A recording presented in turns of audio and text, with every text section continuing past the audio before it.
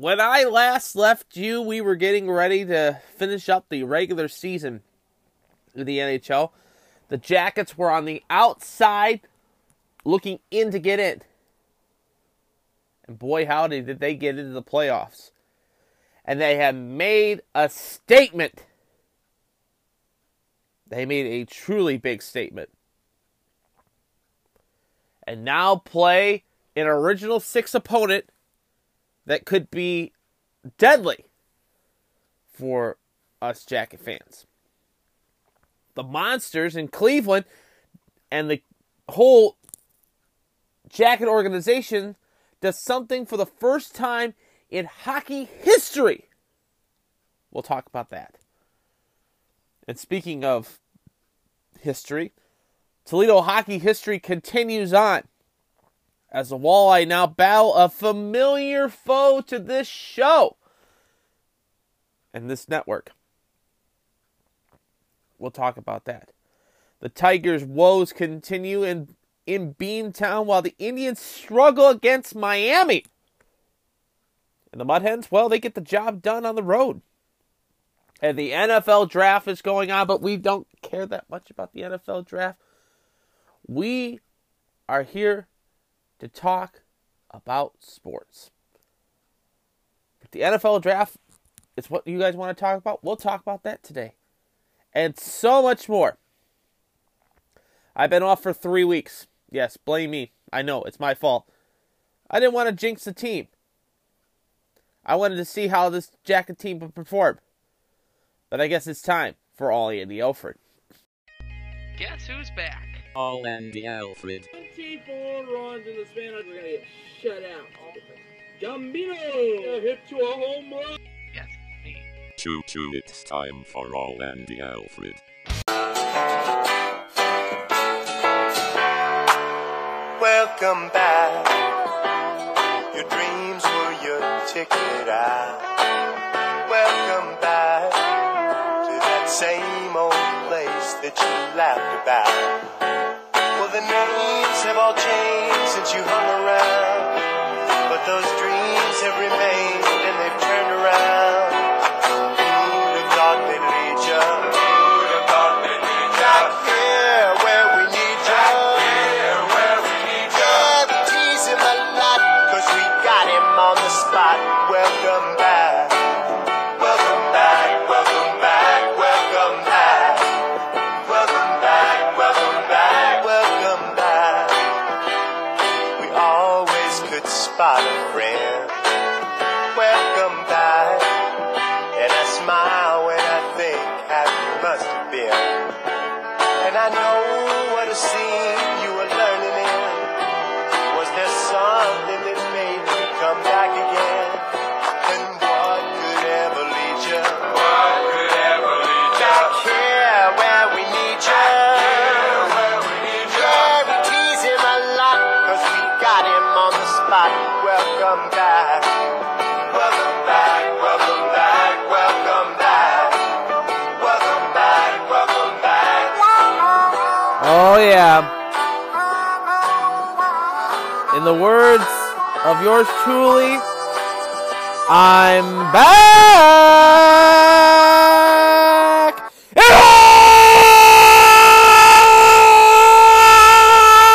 I love you guys!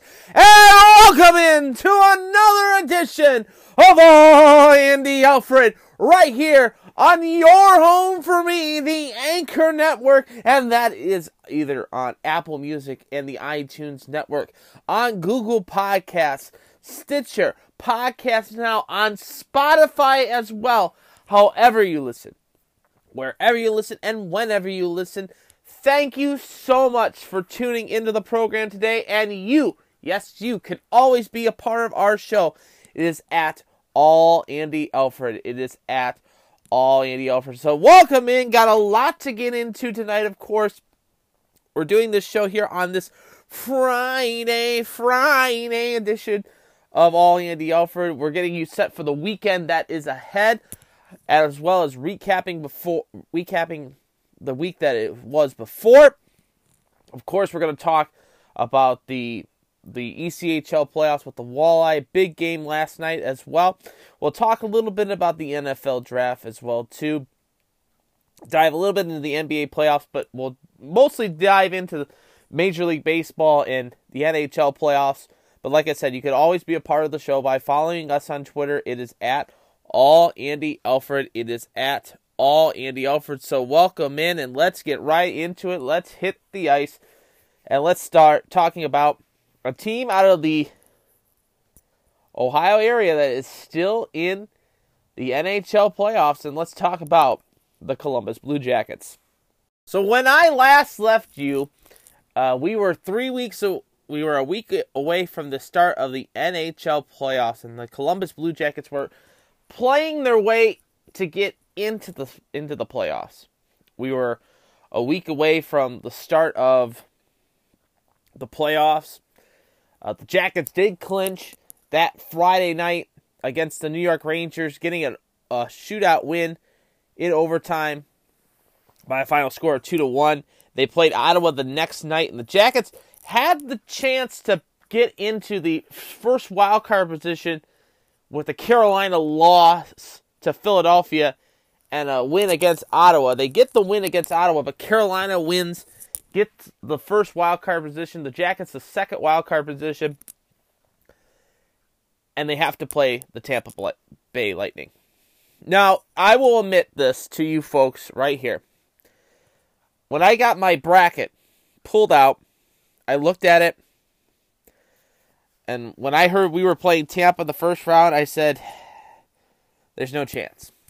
I said Tampa, I see Columbus could win 2 games.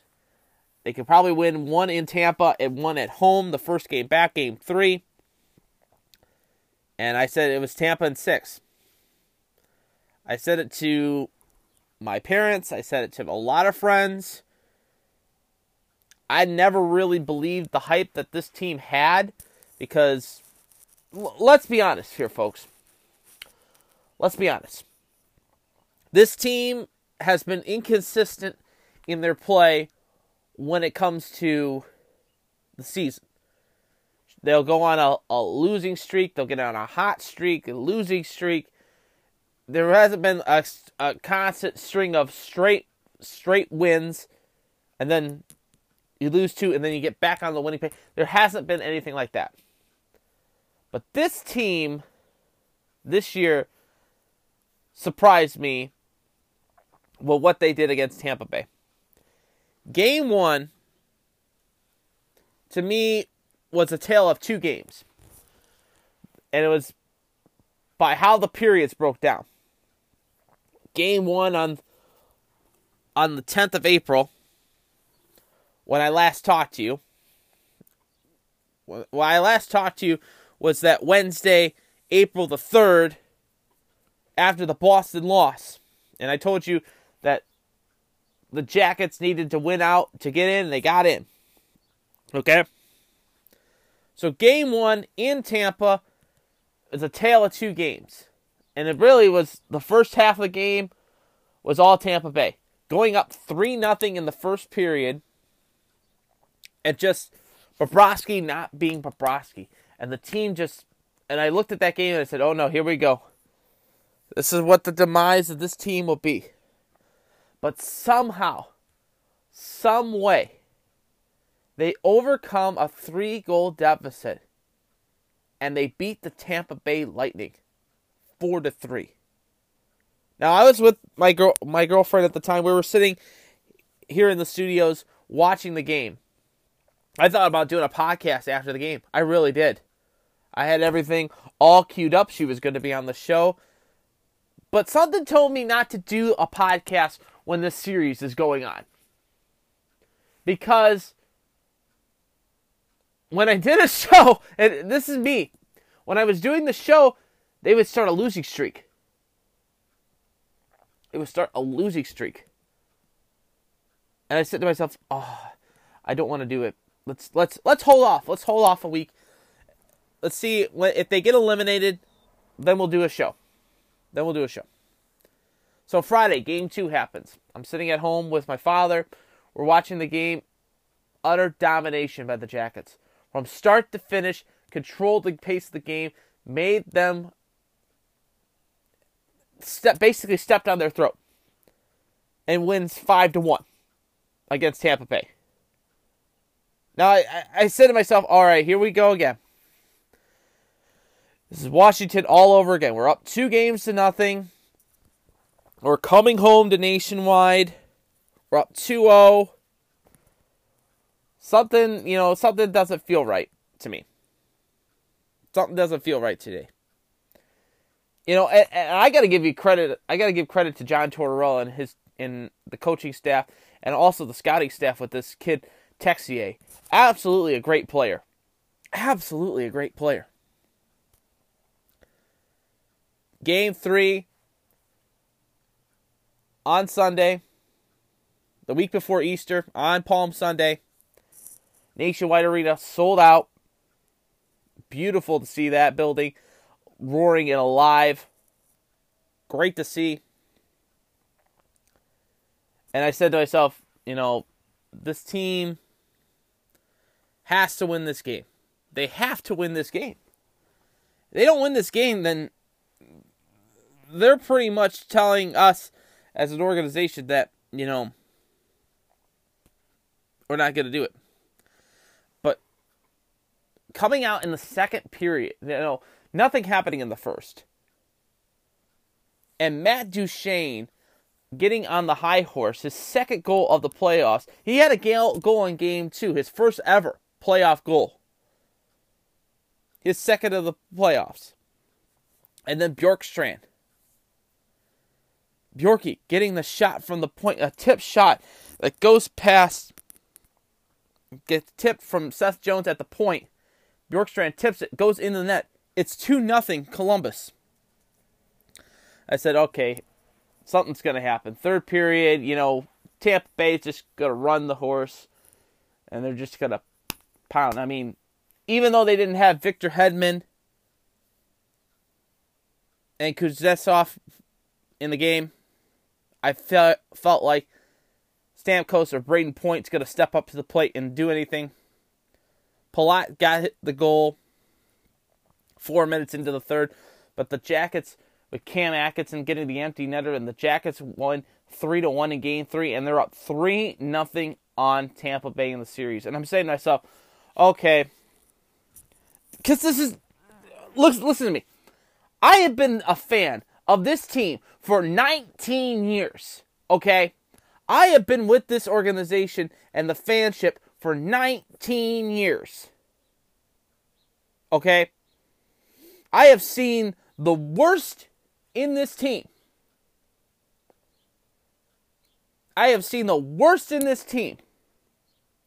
And something told me that we're going to be the team that's going to be like the 2013 LA Kings. Coming back, Tampa Bay's going to be coming back as a 3-0 team and rally to beat us in 4 straight.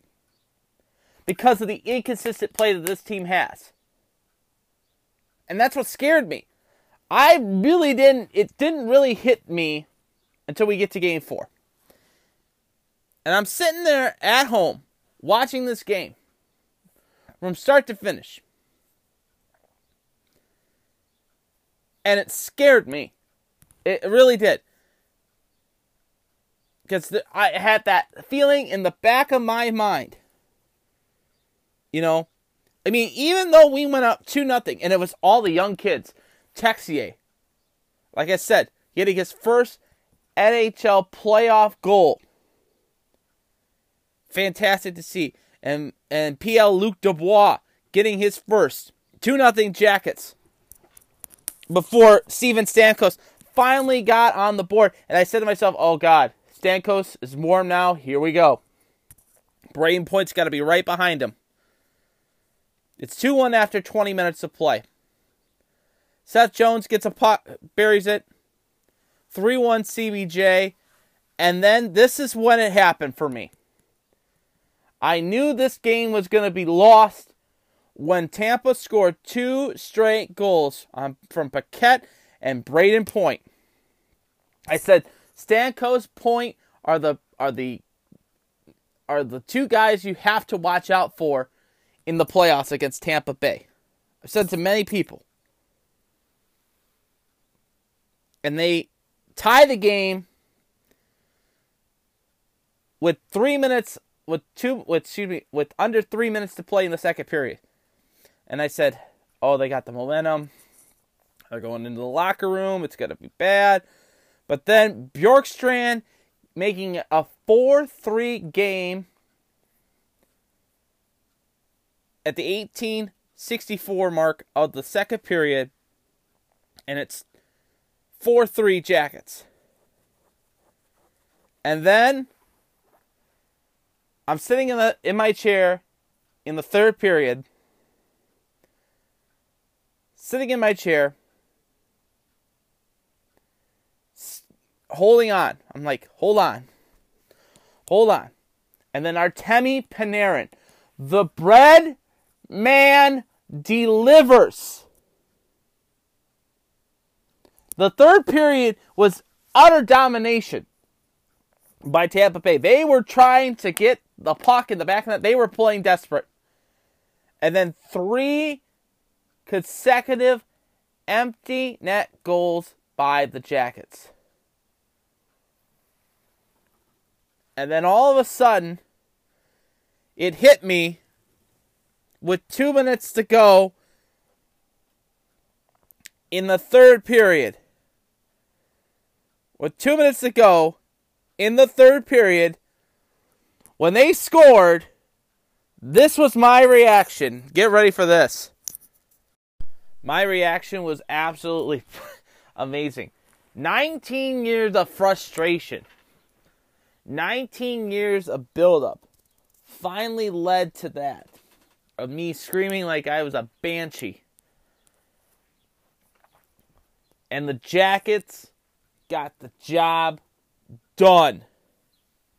Sweeping the best team in the NHL in 4 straight games.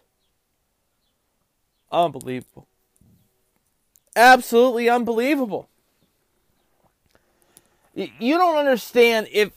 I know I'm in the market with the Red Wings. And the Red Wings have been a dominant market. You don't understand how big and powerful it was to sweep not only the best team in the league, but everybody. Every single doubter, every single hater, including yours truly, picked against the Jackets. And I picked against the Jackets. And again, I eat crow over the whole situation.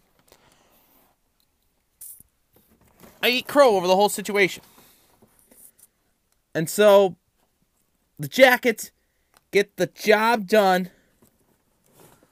Win against Tampa Bay. And move on for the first time in franchise. You don't understand. This franchise has been around for 19 years. We have never won a playoff series. And we get the job done. We get the job done against the Tampa Bay Lightning, the best team in the league. We shut them down, and we get the job done. And the Jackets win Game 4 by a score of 7-3. And the Jackets move on to the next round of the Stanley Cup playoffs. It was absolutely unbelievable. It was truly amazing to see this happen. This organization deserves this. Going in all in to get Duchesne and get Dzingel and not signing Panarin and Bob right now. You know, if it works out in the long run, it's great. It's absolutely great. Now, the question was, who was Columbus going to play next? Well, Columbus had to wait to see who was battling between the Toronto Maple Leafs and the Boston Bruins. This series between Toronto and Boston goes the full length. 7 games. Boston on Tuesday night got the job done with a 4-1 win, beating the Maple Leafs. And so we get to last night. Game 1 of the Atlantic Division Championship, or the Eastern Conference semifinals, between the Boston Bruins and the Columbus Blue Jackets.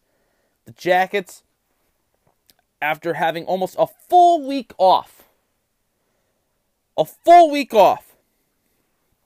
they beat Tampa on the 14th. Having a full week off. I figured the Jackets would be, a little rusty in the beginning. And they were. They were a little rusty in the beginning.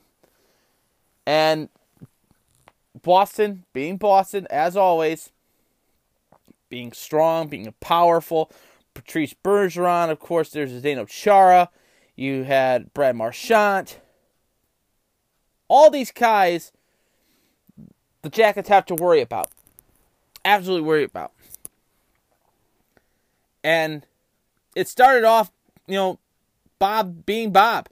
Standing on his head. Kari getting its first of the playoffs from McAvoy. It's 1-0 Boston on a shorthanded goal. And here is the thing again. The Jackets shot themselves on that. A bad pass back on the power play killed the momentum. It really did. It really killed the momentum. We didn't get any more scoring until the third period, when Brandon Dubitsky gets his first of the playoffs in the first of this series, and Riley Nash and Seth Jones gets his third assist. It's 1-1. And not even 19 seconds later, P.D. Dubois buries his second of the playoffs. It's 2-1, CBJ at TD Garden, and the Fleet Center is quiet as a mouse.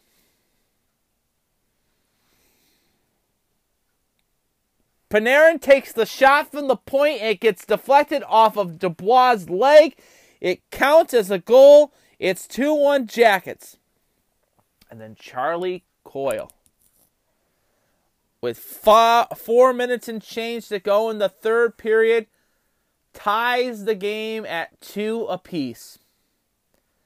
So we go to overtime. Now, bear in mind, this game was a pretty much clean game all evening long until we get to the overtime. And I have this to say. Brad Marchand should be and should have gotten a penalty on the call for stepping on Cam Atkinson's stick. That's interfering with the play. Sure, it's at the face-off dot, but you step on the guy's stick after the puck was waved off for the face-off. He steps on the stick. That's a penalty. That's interference. That should be 2 minutes straight. 2 minutes straight! But no, the referees do not call it. And 5 minutes and 15 seconds into overtime, Charlie Coyle buries it past Sergei Bobrovsky. And the Jackets lose their first game of the playoffs by a score of 3-2. And it was a tip-in shot, too. Johansson had the shot. Coyle tips it in, beats Bobrovsky. It was 3-2 was the final. Boston out shooting the Jackets in the game, 37-22. They led in the face-off dot, 52% to 48%. Both teams 0 for on the power play. Columbus 0 for 4. Boston 0 for 4. The Jackets out hitting the Bruins 40-31 in the game. For Bobrovsky, he stopped 34-37. His save percentage a .919. Tuukka Rask stopping a total of 20 of 22. His save percentage a .909. The three stars of the game, of course, Marcus Johansson getting the number 3 star for Boston. Tuukka Rask, the number 2 star. Charlie Coyle, the number 1 overall star. And penalties, like I said, again, 4 penalties in the game. Jenner got called for holding in the third period. Werenski with the interference. Bergeron with the hook on David Savard. Krejci with the trip on Foligno. Penalties, they have, John Marincic and Francois Charon have to call these games right. They have to. Absolutely have to. Especially in the overtime period. That was clearly a penalty call. That should have been a penalty call right there. Clearly should have. And they blatantly missed it. Blatantly missed it. So the Jackets lose game 1 and are 4-1 in the playoffs. 4 wins in the playoffs right now means you're a quarter of the way through the playoffs. It takes 16 wins to win the Stanley Cup. It used to be 8. That's why the Octopus was famous in Detroit. But it takes 16 wins. Game 2 will be Saturday night, 8 o'clock. And this is where I kind of am a little afraid of. This game is on national television. On the NBC network. The big network. 8 o'clock at TD Garden. Under the bright lights.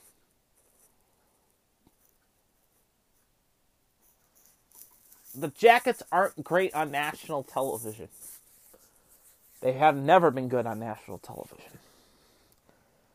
And that's what I worry about the most.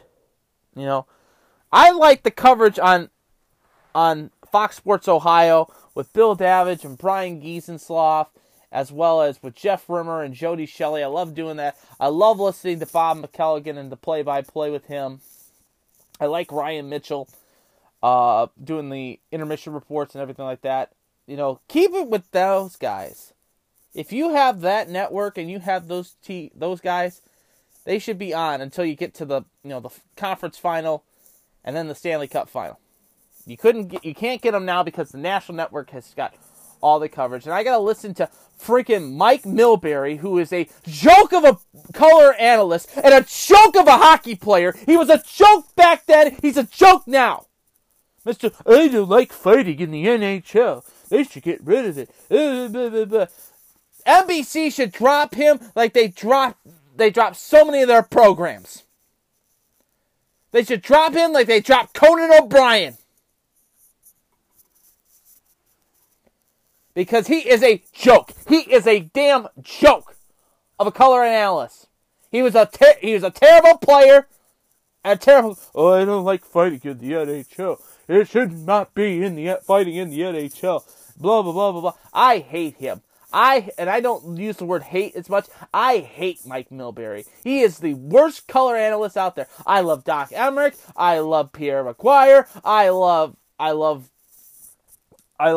Brian Boucher. I like Eddie Olczyk.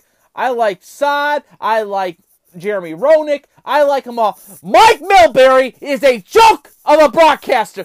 NBC should jump him like they jumped Conan O'Brien.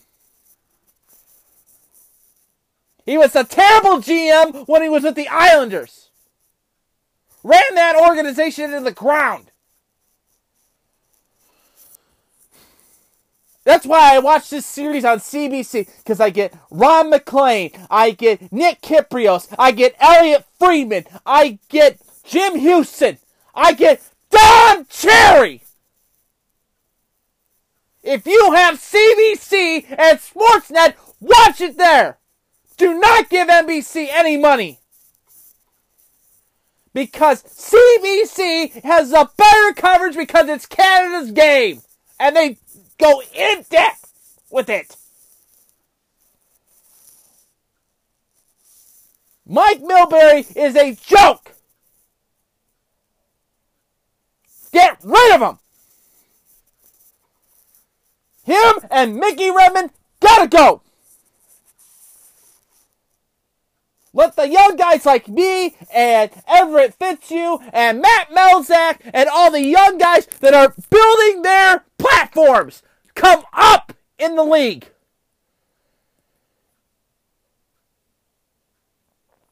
Mike Milbury, it's an absolute joke. Get rid of him like nothing. Get rid of him. He's a piece of dirt. So game 2, Saturday night, 8 o'clock on CBC and NBC. If you have Buckeye, watch it on CBC. If you don't have Buckeye and you have to watch it on that crappy network, God help you. Either that, turn, you know what? Here's an idea. Turn the TV all the way down to the volume. Put on the CBJ app and listen to Bob McCullough do the play-by-play. That's a lot better. Absolutely a lot better than listening to the joke that is Mike Milbury. He's a joke. Well, what's not a joke is that you're listening to All Andy Alford today right here on the Anchor Network, whether it be on iTunes, Spotify, Google Podcasts, Podcast Now, however you're listening to me, wherever you're listening to me. Thank you for tuning in. Other series to watch as well, too. Last night, the other game was St. Louis battling Dallas. And Dallas is a very good team.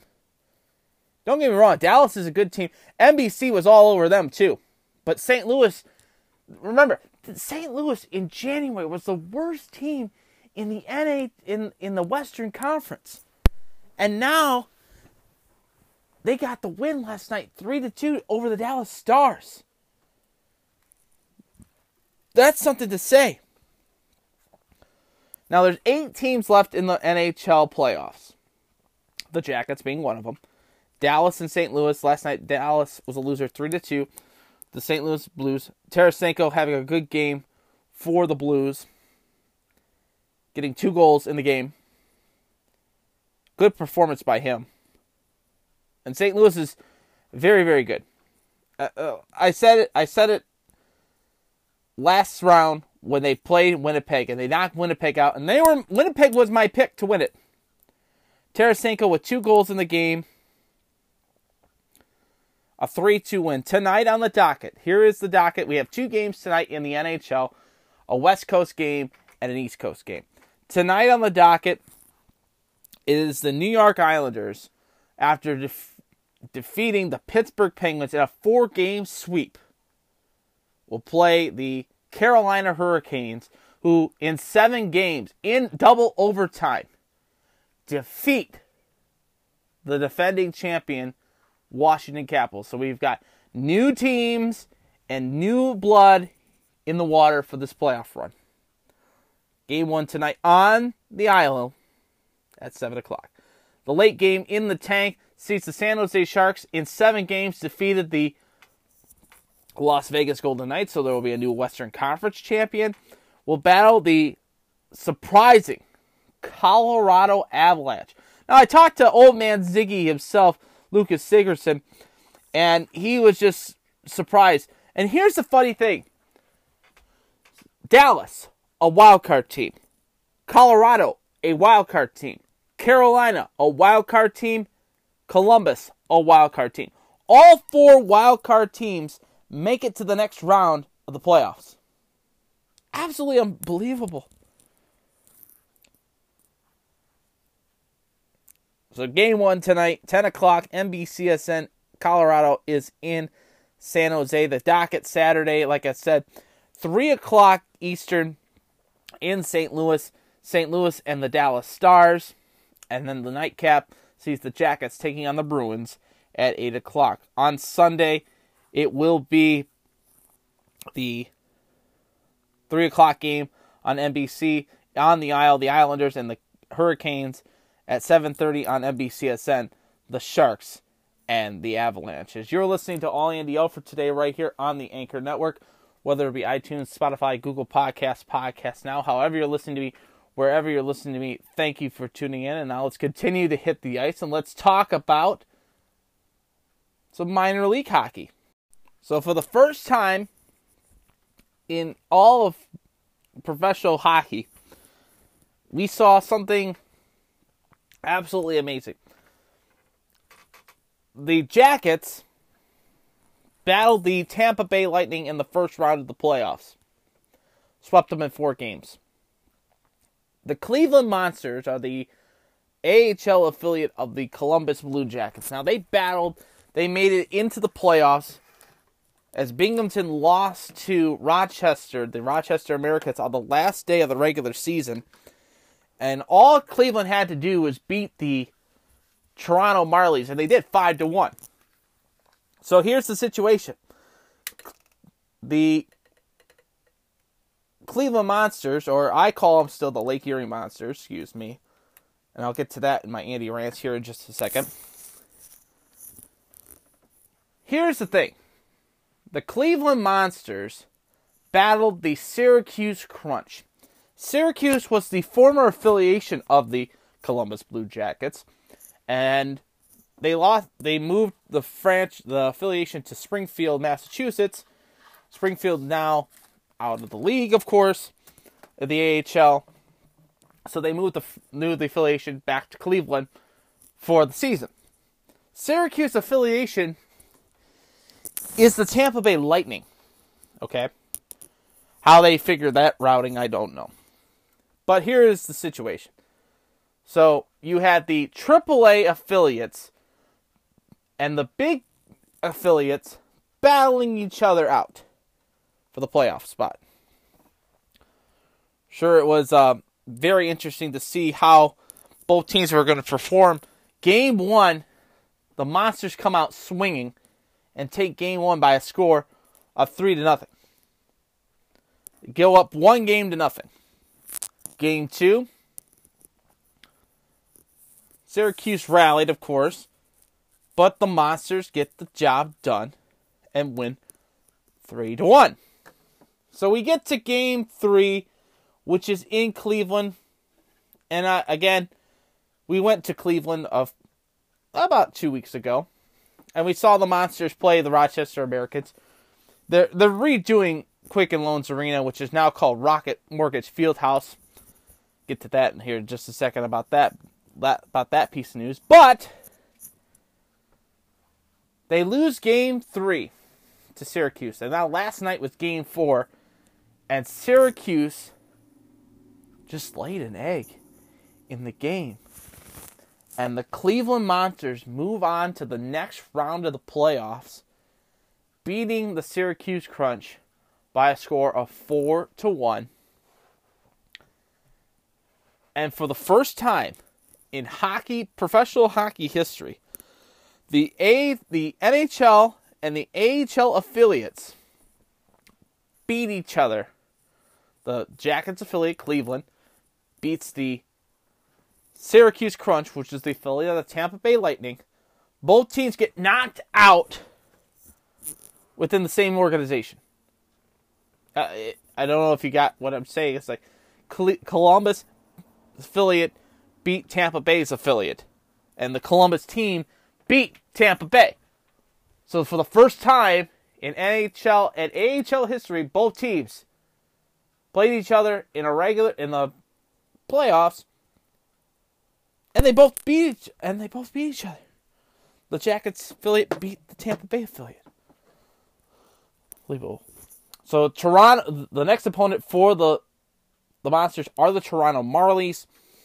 Have not yet gotten the assignment yet for how the series is going to break down, but we'll see what happens. Round 2 will start up pretty soon, so stick with us on the Twitter account, and we'll update you on that. But let's talk a little bit about the premier AA hockey organization, and that is the ECHL. And when we last left you, the Walleye had clinched a playoff spot.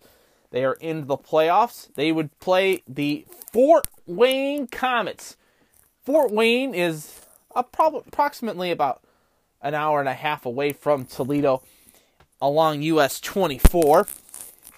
So it was a bitter rivalry between the two clubs. And Toledo versus Fort Wayne has always been a bitter rivalry between the two teams. And Toledo, a very good team with Shane Birchback and Caden Fulcher at the between the pipes with Pat Nagel as well. Good teams, good games. I mean, it was an interesting series. A very interesting series, to say the least. And for the series, we'll date back here a little bit. We'll go back to game 1 of the playoff series, which started in Toledo in game 1 back in April, of course.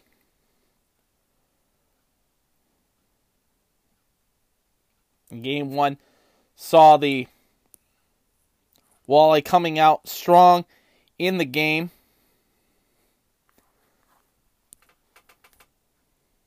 And the Walleye getting the job done with a 3-2 win, taking game 1 of the series. And the Walleye getting a 1-0 win in that one. And they took game 2 as well, getting the job done against Fort Wayne. They go to game 3 back in Fort Wayne, and Fort Wayne just dominates them, beating them in Fort Wayne. Game 4, the Walleye get the job done and take a 3-1 series lead going into game 5 Saturday night at the Huntington Center. Was in attendance for that game with Lucas Sigurdsson, who sat behind the Fort Wayne bench. Fort Wayne absolutely looked great last Saturday. Friday was game 4. Game 5 was Saturday. The Walleye looked flat on their feet, and I thought, oh no, here we go. But the Walleye get the job done on Tuesday night in Fort Wayne, beating the Comets 4-1, taking the series 4-1, and the Walleye now battle the Cincinnati Cyclones, who also battled out against the Kalamazoo Wings in the first round, went the full length, 6 games, and the Cyclones getting the job done in 6 games over the Kalamazoo Wings. Kalamazoo have a good season.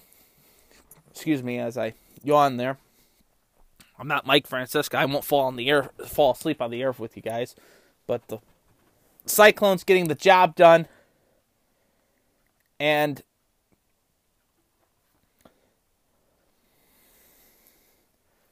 so game 1 was last night in the division final, the Central Division final, between the Toledo Walleye and the Cincinnati Cyclones.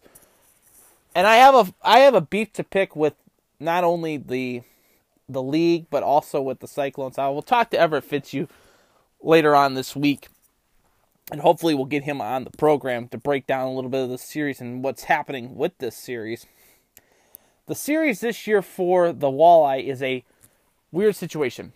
It is a 1-3-3 series. 7 games, of course. Game 1 was last night in Cincinnati. Game 2, 3, and 4 are here in Toledo. Game 5, 6, and 7, if necessary, are back in Cincinnati. So last night, game 1 of the series, and it's a weird series because of that 1-3-3 system, because New Kids on the Block rented out the U.S. Bank Arena to start their tour, and they were practicing and doing the logistics, everything like that. But I'll get to that in my Andy rants here in just a second. But last night, game 1, saw the Walleye battle out against the Cincinnati Cyclones, and it was the Walleye coming from behind and winning this game by a score of 3-2. It started off with A.J. Jenks, his first of the playoffs, from Kevin Tansey and Shane Birchback. It was 1-0. Then the Walleyes then strike again in the second period, 54 seconds into the period, with Dylan Sadoway, his 5th of the season, on the power play. It was 2-0 Toledo. And then in the third period, the Walleye fell apart quicker than a Walmart sweater going through the dryer, I tell you. Brad Johnson, his third of the season from Justin Vale and Brady Vale and Justin Vive. It was 2-1 Cincinnati. And then Peterson, his third of the season from Voss Glotov and Justin Vive. And it was 2-2 with 8 at the 18-17 mark with a minute and change to go in the game. Okay? And then it was Granddad, old man himself, the mayor, Shane Birchback, getting the goal with less than a minute to play in third period for his third of the season from Ryan Ojabakowski and Zach Gallant. 3-2 was the final at U.S. Bank Arena on the banks of the Ohio River as Toledo gets the job done. They are outshot in the game 38-20. It was Pat Nagel getting the win, stopping 36-38. Michael Hauser, the loss, stopping 17-20. The Walleye 1 for 2 on the power play. Cincinnati 0 for 3 on the power play. Not that many penalties called in the game. But here's the kicker for this. The time of the game was 2 hours and 26 minutes. The attendance last night, the paid attendance, this is not counting the walk-ups. We can't count the walk-ups. The attendance at U.S. Bank Arena for Game 1 was 1,306 at the game last night. 1,306. Now, you Cyclone fans, I know some of you listen to this podcast, and I talk to Everett every time I get a chance to talk to him. It was a kind of a bad showing for this. Now, I had to look it up to see what the attendance was last night for the Cincinnati Reds game. The Reds were in town at the same time. They were playing the Atlanta Braves, of course, but the weather was kind of iffy. So I kind of looked it up. And last night, the Reds did get the win 4-2 over the Braves, but the summary was this. The attendance last night at the Cincinnati game was 14,792. There was only 1,000 people, almost, I'll say 1,500 people for the Cyclones game. I know it doesn't matter. I mean, it's two different sports. But when you're in playoff hockey and this team is running good, and they've been filling the attendance up pretty well, but that was a terrible showing. Now, you'll see the next 3 days at the Huntington Center, it's going to be a sellout crowds. You're going to see that building full. And that's going to give the Walleye the momentum. Can that help the but the Walleye out in the long term? We'll see. We'll absolutely see. But the question is, will Cincinnati retaliate from the terrible outing that they had and losing at the last minute in Game 1? We'll find out. We'll absolutely find out. Game 2 is Saturday night, 7:30 puck drop at the Huntington Center. Yours truly will be in attendance, sitting alongside Everett Fitzhugh. The game. And here's the thing. Cincinnati's going to be here for 5 days. They're going to be here for 5 days. They're not going to go back down to Cincinnati because they'll play Saturday night. They will play again Wednesday at the Huntington Center. A day off Thursday. They'll play again Friday for Game 4. And then the series will transfer back to Cincinnati if necessary for Game 5, 6, and 7. So we'll see what happens with that. Other series to watch out for in the ECHL to dive into tonight on the docket. To look at it for the Western Conference, the other series to watch will be the Idaho Steelheads are in Tulsa to take on the Oilers. That's an 8:05 puck drop our time. In the Eastern Conference, the rest of the Eastern Conference, the Manchester Monarchs will take on the Newfoundland Growlers. And the winner of that will battle out between the Orlando Solar Bears and the Florida Everblades. I feel it's going to be between Florida and Newfoundland for the Eastern Conference representation. I feel like for me, I can't make the prediction. I didn't make the prediction in the NHL how I think things are going to happen, because I don't like making the prediction because we don't know, especially what happened in the first round of the playoffs in the NHL. But in the ECHL, I think I can make some predictions. I think Newfoundland will take this series in 6 games. I think Manchester's a very good team, but I don't think they're good enough to beat what Newfoundland is. So I'll say that. Orlando will hold strong with the Everblades, but I think it's the Everblades series to win. I have the Everblades in 5 for that one. Idaho and Tulsa. You know, Idaho's a very good team this year. They've got a couple good defensemen that I really like. Tulsa's good too. I would give the Steelheads the favor in that one in 6 games. And then between Toledo and Cincinnati, you know, it's really a toss-up for me. I think Toledo can get the job done, but I think this series might go the full length. It might go a full 7 games, but in all reality, I could possibly see the Fish taking it in 6. Or I could see the Cyclones taking it in 6. It's really a toss-up between these two because they're both really good teams out of this division. They're the top 2 teams, in my opinion, in the Western Conference. Idaho is okay, Tulsa is okay, but the rest of the division that is the Western Conference is a toss-up for me. Cincinnati and Toledo are the top 2 teams, and the winner of that I think will probably be the representation for the Kelly Cup final in the Western Conference. But we'll see. We'll absolutely see. As you're listening to All Andy Alford today right here on the Anchor Network, whether it be on iTunes, Spotify, Google Podcasts, Podcast Now, however you're listening to me, wherever you're listening to me, thank you for tuning in. And now after talking about the ice, let's hit the diamond and talk about the continuing woes that are the Detroit Tigers and the woes of the Cleveland Indians as well. So let's hit the diamond and talk some baseball, of course.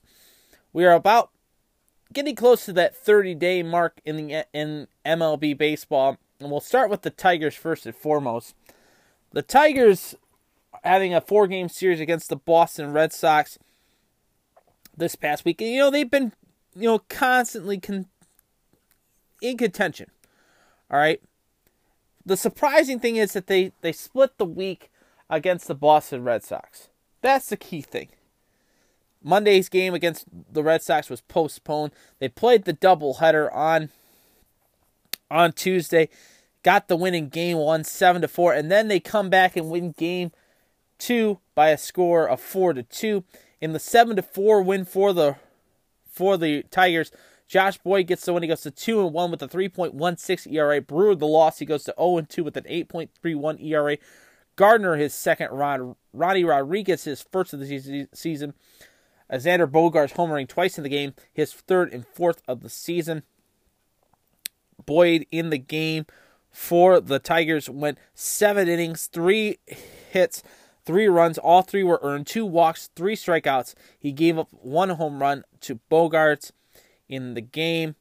For the Red Sox, it was, like I said, Chris Sale starting for them. He went 5 innings, giving up 5 hits, 2 runs. Those runs were earned, 2 walks. He had a total of 10 strikeouts and 1 home run given up in the game. But Brewer got the loss in the game. He pitched an inning, 3 hits, 3 runs. All 3 were earned, 1 walk, no strikeouts, and no home runs. Time of the game was 2 hours and 55 minutes, 30,015 in attendance at Fenway Park in Game 1. Game 2 saw the Turnbull getting the win.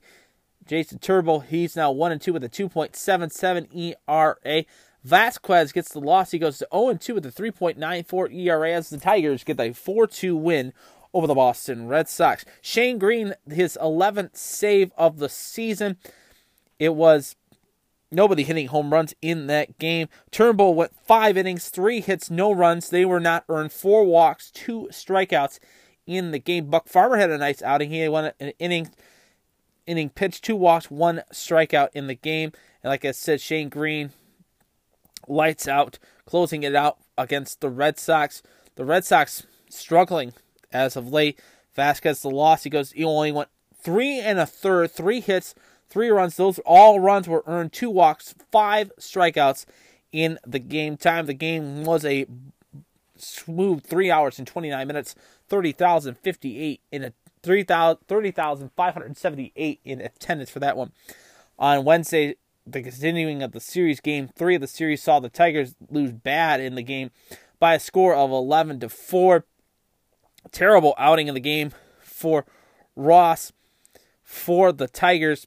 Excuse me, not Ross for the Tigers in the game. Yeah, it was Ross. He went 5 innings, 7 hits, 4 runs. All 4 runs were earned, 3 walks, 5 strikeouts, as he gave up 2 in the second, 2 in the fifth, and then in the 8th inning, the Red Sox imploding the Tiger bullpen with 7 runs in the 8th inning alone. The Tigers rebounded with 3 runs in the 9th, but it was just not enough as the Tigers lose 11-4. The Red Sox, it was Rodriguez the win.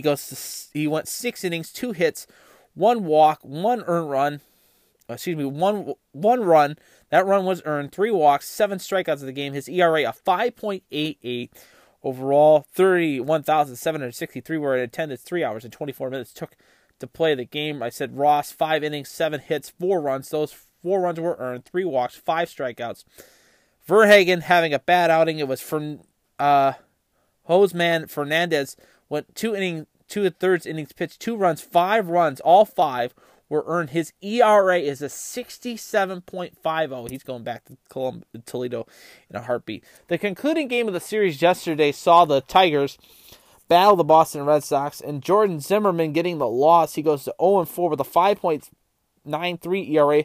But the former Tiger pitcher himself, Rick Porcello, great outing for him. He gets the win. He goes to 1-3 with a 7.43 ERA as the Red Sox cruise to a 7-3 win over the Detroit Tigers. Nick Castellanos homered in the game, his first of the season. Savares, his second of the season for the Boston Red Sox. For Zimmermann in the game, he went 3 innings pitched, 5 hits, 5 runs. All 5 were earned.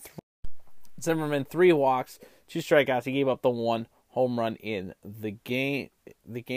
For Rick Porcello, the former Detroit Tigers pitcher, he went and had a solid outing in the game. He went 6 innings, 6 runs, all 3 runs were earned, 2 walks, 5 strikeouts, and 1 home run. Time of the game, 2 hours and 39 minutes, 34,165 in attendance at Fenway Park. So the Tigers now continue their road trip. They'll go to the south side of Chicago to take on the Chicago White Sox. 8 o'clock first pitch tonight. It'll be Daniel Norris, 1-0 with a 2.70 ERA. He'll take on Rondon, who is 3-2 with a 2.89 ERA. 8:10 start time for that one on Fox Sports Detroit. Saturday's game sees Lopez on the hill, 1-3 with a 7.46 ERA. The Tigers and Rod Gardner has not yet named a starter for that one. The Sunday game sees Josh Boyd on the hill, 2-1 with a 3.16 ERA. The Indians struggled against the Miami Marlins, losing game 1 of the series to the Marlins by a score of 3-1. The Indians having Ramirez on the hill, he gets the loss for the Tribe in the game, as he goes now to 0-1 with a 10.72 ERA. In the series,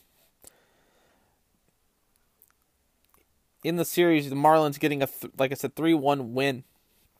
Ramirez gets the loss. He goes to 0 with a 10.72 ERA. Gotta love technology. It keeps updating on you when you get a chance. He's 0-1. Lopez gets the win. He goes to 2-3 in the game. He went 6 innings, 6 1/3, no runs, 6 strikeouts, 2 walks in the game. As the Marlins put up 3 runs in the 5th inning. The Indians did not really have a chance. Romo gets to save his 3rd of the season, as the Marlins getting a 3-1 win over the Tribe. It was, like I said, Lopez, 6 1/3, 2 hits, 1 walk, 2 runs, 2 hits, 1 run. That run was not earned. 2 walks, 6 strikeouts in the game. For the Tribe in the game, it was Cookie Carrasco starting for the Tribe. He went 4 innings pitched, 2 hits, no runs, and 4 strikeouts. His ERA a 6 ERA. So the Tribe getting the loss 3-1 on Tuesday. They come back Wednesday and get the job done over the Marlins by a score of 6-2. A good, solid performance by the Tribe in this game. Pretty good crowd on hand as well, too. As Ramirez 3-run hit, Jose Ramirez 3 hits, 4 RBIs driven in, give the Tribe the big win on Wednesday afternoon. It was 4 runs in the 8th inning. They started the scoring in the 1 run in the first, 1 run in the third, 4 runs in the 8th. For the Tribe in the game, starting the game for them was Rodriguez, 7 innings, 3 hits, 1 run. That run was earned, 2 walks, 3 strikeouts in the game. But Wingard gets the win. He goes to 1-0 with a 1.13 ERA. He pitched an inning, 2 hits, 1 run. That run was earned, 2 walks, and 1 strikeout in the game. Coley, the loss, he goes to 0-3. He only pitched 2/3 of an inning, 3 hits, 1 strikeout, and 1 walk. But it was Alcantara, starting for the Marlins in the game. He pitched 5 innings, 4 hits, 2 runs. 1 of those runs was earned, 4 walks, 2 strikeouts. He gave up a home run in the game. Pereira homered in the game for the Marlins. His first of the season. And for the Tribe in the game, it was Ramirez, his second of the year. So the Tribe getting a 6-2 win over the Miami Marlins. Last night, they were in Houston to take on the Astros, and the Indians getting a 2-1 win over the Houston Astros. Great outing for the Tribe in Houston, as Trevor Bauer threw 8 strong innings against the Houston Astros. He goes to 3-1 with a 1.99 ERA. He pitched 8 innings, 4 hits, 1 run. That run was earned, 6 walks, 3 strikeouts in the game. Martin homering for the Tribe in the game, his 4th of the season. And Brad Hand gets to save, his 7th of the season. Garrett Cole, the loss for the Houston Astros. He goes to 1-4 with a 4.71 ERA. He pitched 7 innings, 2 walks, 10 strikeouts, 3 hits, 2 runs. Those 2 runs were earned, and 3 walks in the game. He gave up 2 home runs in the game. My apologies. The second home run was Bauer's, his 3rd of the season. Excuse me. So the Tribe, a 2-1 win over the Houston Astros. They'll continue the 4-game series in Houston tonight at 8:10. Houston will throw out on the bump the one, the only, Cole McGahoo, 3-2 with a 4.78 ERA. It will be the ace of the staff, Corey Kluber, 2-2 with a 5.88 ERA. On the bump for the Tribe. Saturday sees another big series, 4:05 start time. That game is on Fox Sports 1, as it will be on the hill for the Tribe in that game on Saturday. Solid performance in just as Bieber is on the hill. He's 2-1 with a 3.47 ERA. Peacock 2-1 with a 4. Peacock on the hill, of course. He is going to start for them. And then the Cookie game on Sunday sees Cookie Carrasco on the hill taking on Wade Miley on the hill for that. So it'll be interesting to see how the season rolls along for both the Tigers and the Indians. The Mud Hens continuing their road trip. They were in Charlotte this week, taking 2 games, splitting the series against the Knights. And we'll see what happens. We'll see what happens with them. It's good to see they're back in action. We were planning on doing the podcast, by the way, down at the ballpark, but all you could hear was like you could just hear nothing but the wind. So we decided not to do the pot. We decided to scrap the podcast and just go in the game. It was frigid cold, but I had a good time for opening day. Froze my nubbins off, but we'll see what happens. As you're listening to All Andy Alford today, right here on the Anchor Network, whether it be on iTunes, Spotify, Google Podcasts, Podcast Now, Stitcher, however you're listening to me, wherever you're listening to me. Thank you for tuning in to the program. And let's dive a little bit more into sports, of course. Let's talk a little bit about the NFL draft that is happening, of course. Big moves last night as Kyler Murray gets drafted by the Arizona Cardinals. Number 1 overall pick. Looking at some of the draft takers. Dwayne Haskins getting drafted by the former Buckeye quarterback gets drafted by the Washington Football Club. You also have, looking at some of the other draft thing here, because I was really not paying that much attention. Nick Bosa goes number 2 to the San Francisco 49ers. Quentin Williams from Alabama, the defensive tight end, goes to the New York Jets.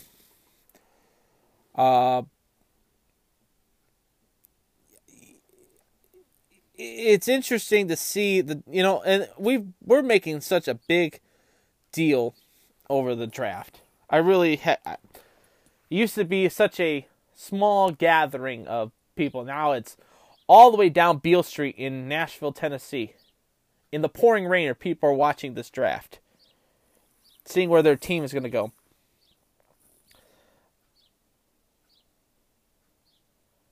And for me,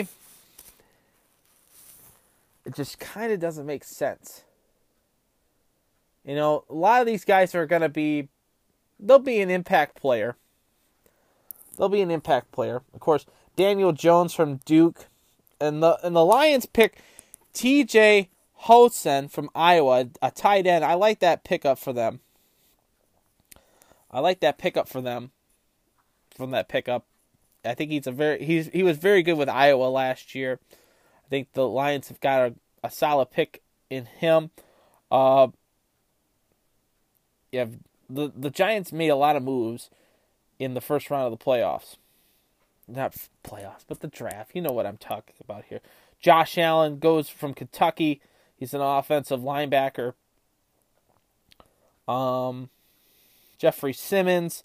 Just some notable stuff here. Looking at some of the other, like I said, Dwayne Haskins went 15th to the Washington Football Club. Christian Watkins went 13th to the Miami Dolphins. Josh Jacobs from Alabama goes from 24th pick, goes to the Oakland Raiders, aka the Las Vegas Raiders. And yeah, that's pretty much some of the highlight players that I wanted to look at, and some of the highlight teams that are going forward. Let's see here.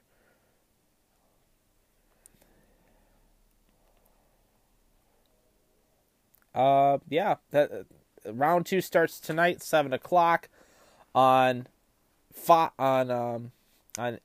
NFL Network, as well as on ABC on ESPN. So, and I like it that ABC's covering it. They must not have that much programming going on. Just saying. But yeah, that's right there. That's the NFL draft. Looking forward to.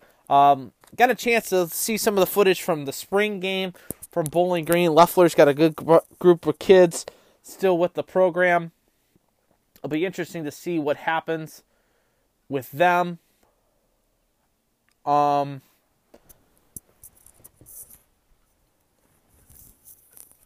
Leffler's crew is on the right pace, but we'll see. We'll see what happens. We're getting closer to football season starting up sooner than later. Even though we're in the getting ready to turn the month of May, right here. So, like I said, too much football is too much football. Can't get enough of it, I guess. As you're listening to All Andy Alford today, right here on the Anchor Network, whether it be on iTunes, Spotify, Google Podcasts, Podcast Now, however you listen to me, wherever you're listening to me, thank you for tuning in. And now we're headed to the end of the program, and it's time for Andy Rants. It's now time for Andy Rants. And first and foremost, I want to thank you so much for for tuning into the program today, and thank you for your continued support. If you haven't hit the subscribe button yet, what are you doing? Hit the subscribe button. We'll be doing more. We're doing more podcasts now, with the focus in on the baseball and the NHL playoffs, as well as seeing how far the Walleye will go as well. So looking forward to doing more podcasts with you. We're planning on doing more on Tuesdays, back to the regular schedule. So sit tight with us. We're working on the logistics and the kinks out for everything, but it's time for Andy Rants. And it's a 3-part Andy Rants tonight. We're going to start first with what is happening in Cleveland. First and foremost, 2 weeks ago, it was announced that the Quicken Loans Arena was going to be rechanged and renamed. The new arena is now going to be called Rocket Mortgage Fieldhouse. For me, it's getting kind of ridiculous on twofolds about this situation. First of all, you have the Cleveland Monsters that are playing in, quote-unquote, the field house. So you have an ice rink in a field house. Doesn't make much sense. Number 2, when I went to Cleveland to see the Monsters play, it is just a disaster around the Q. It will still be called, for me, the Q. It will still be Quicken Loans Arena. It is just a mess around there because of all the reconstruction and refiguring. It's going to look beautiful. I'll give you that. It'll look beautiful. But right now, it is just crazy around there. I'm not looking forward to going to see an Indians game anytime soon because parking is atrocious. The traffic around the arena and the ball diamond is just horrible. So, if you're in that area, you might want to get there early, park in Tower City, and then walk over instead of getting anywhere close to the baseball stadium and the football in the arena. But it's great to see playoff hockey continuing in the city of Cleveland for the next round, and tickets are getting ready to go on sale for that. It's good to see that Cleveland is coming out and supporting this franchise. So I just don't like the name Rocket Mortgage Fieldhouse. Doesn't make much sense. Keep it the Q. It'll always be the Q in my eyes. It'll always be the Gun too. Gun Arena it'll always be the Gun Arena. So there's part 1. Part 2 is this, of course, the continuing struggles that is of officiating in the East Coast Hockey League.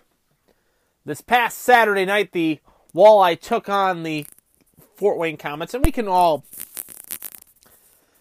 just move this aside because Cincinnati and Toledo are now playing in the first round of the playoffs. But I had to get this off my chest. The officiating in the ECHL is absolutely atrocious. This is a developmental league for both, not only the players, but the officiating. And for me, I have never been really critical of officiating and how bad officiating is. But this was utterly the worst officiating I have ever seen in my 29 years of being on this planet.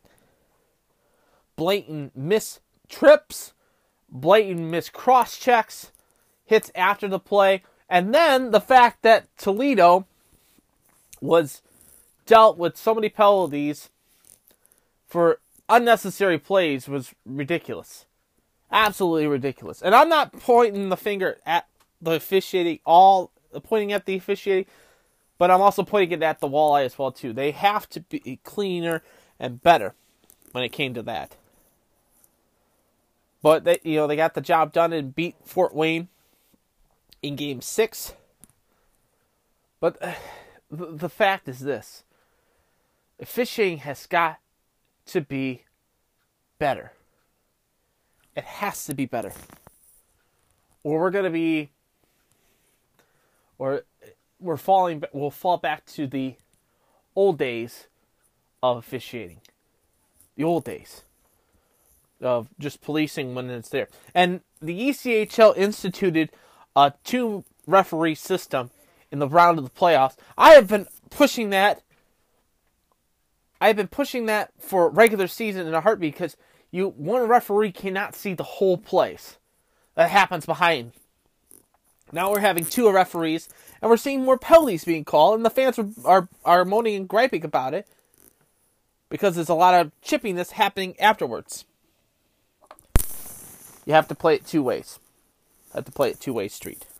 And the third and final thing I want to talk about tonight on All Andy Alford is the fact that, I want to apologize to you, the loyal listeners who've been listening to the podcast, for lack of doing this podcast, and I truly am sorry for what I've done, and we're back on the air with you guys every week now until we get ready for the summer season, of course.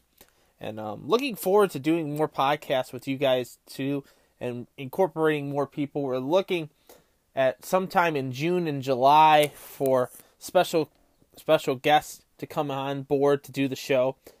We're looking at like old man Ziggy Lucas Sigerson himself, and as well as the baseball hipster, my old broadcast partner Nick the Money Man DeVera might be coming in and doing a couple podcast shows for us.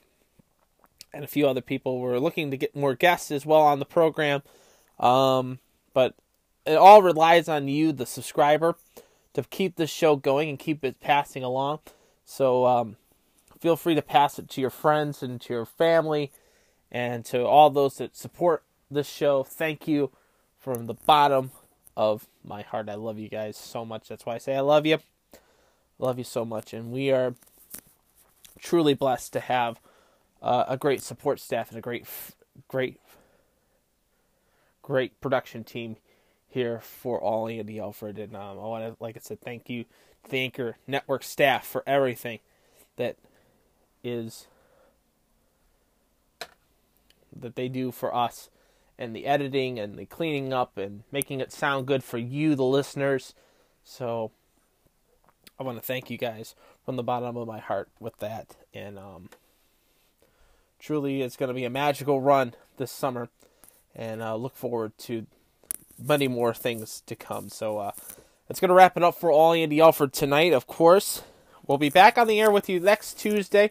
We will preview Game 3 of we'll break down Game 2, of course, for the Jackets, as well as Game 2, and preview Game 3 for the Walleye, and possibly Game 1 for the Monsters against the Toronto Marlies. Looking forward to that with you guys as well, and we will also break down the weekend for the Indians and the Tigers. So until next time, this is Andy Alford saying, I'm pulling for you. We're all in this together, the game of life. Keep your stick on the ice. And for the teams you root for at home, and my teams, the Tigers, go Tigers! Go Tribe! And let's go Mud Hens. By the way, CBJ all the way, baby. CBJ all the way. And let's go Monsters, and let's go Fish Clones.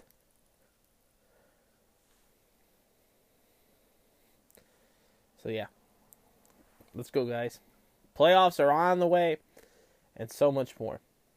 Victory is sweetest when you have tasted defeat. Have a great rest of the weekend, everybody, and a great rest of the week. I'll talk to you guys next week for another edition of All Andy Alford. Love you. Talk to you then.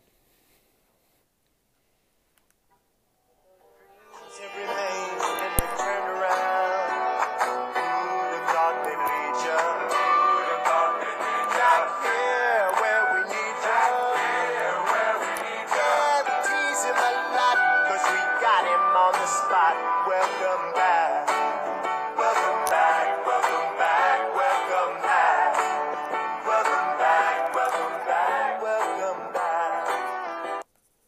This has been a presentation of the All Andy Alfred Network, powered by Anchor. Follow Andy on Twitter. It is at All Andy Alfred. It is at All Andy Alfred.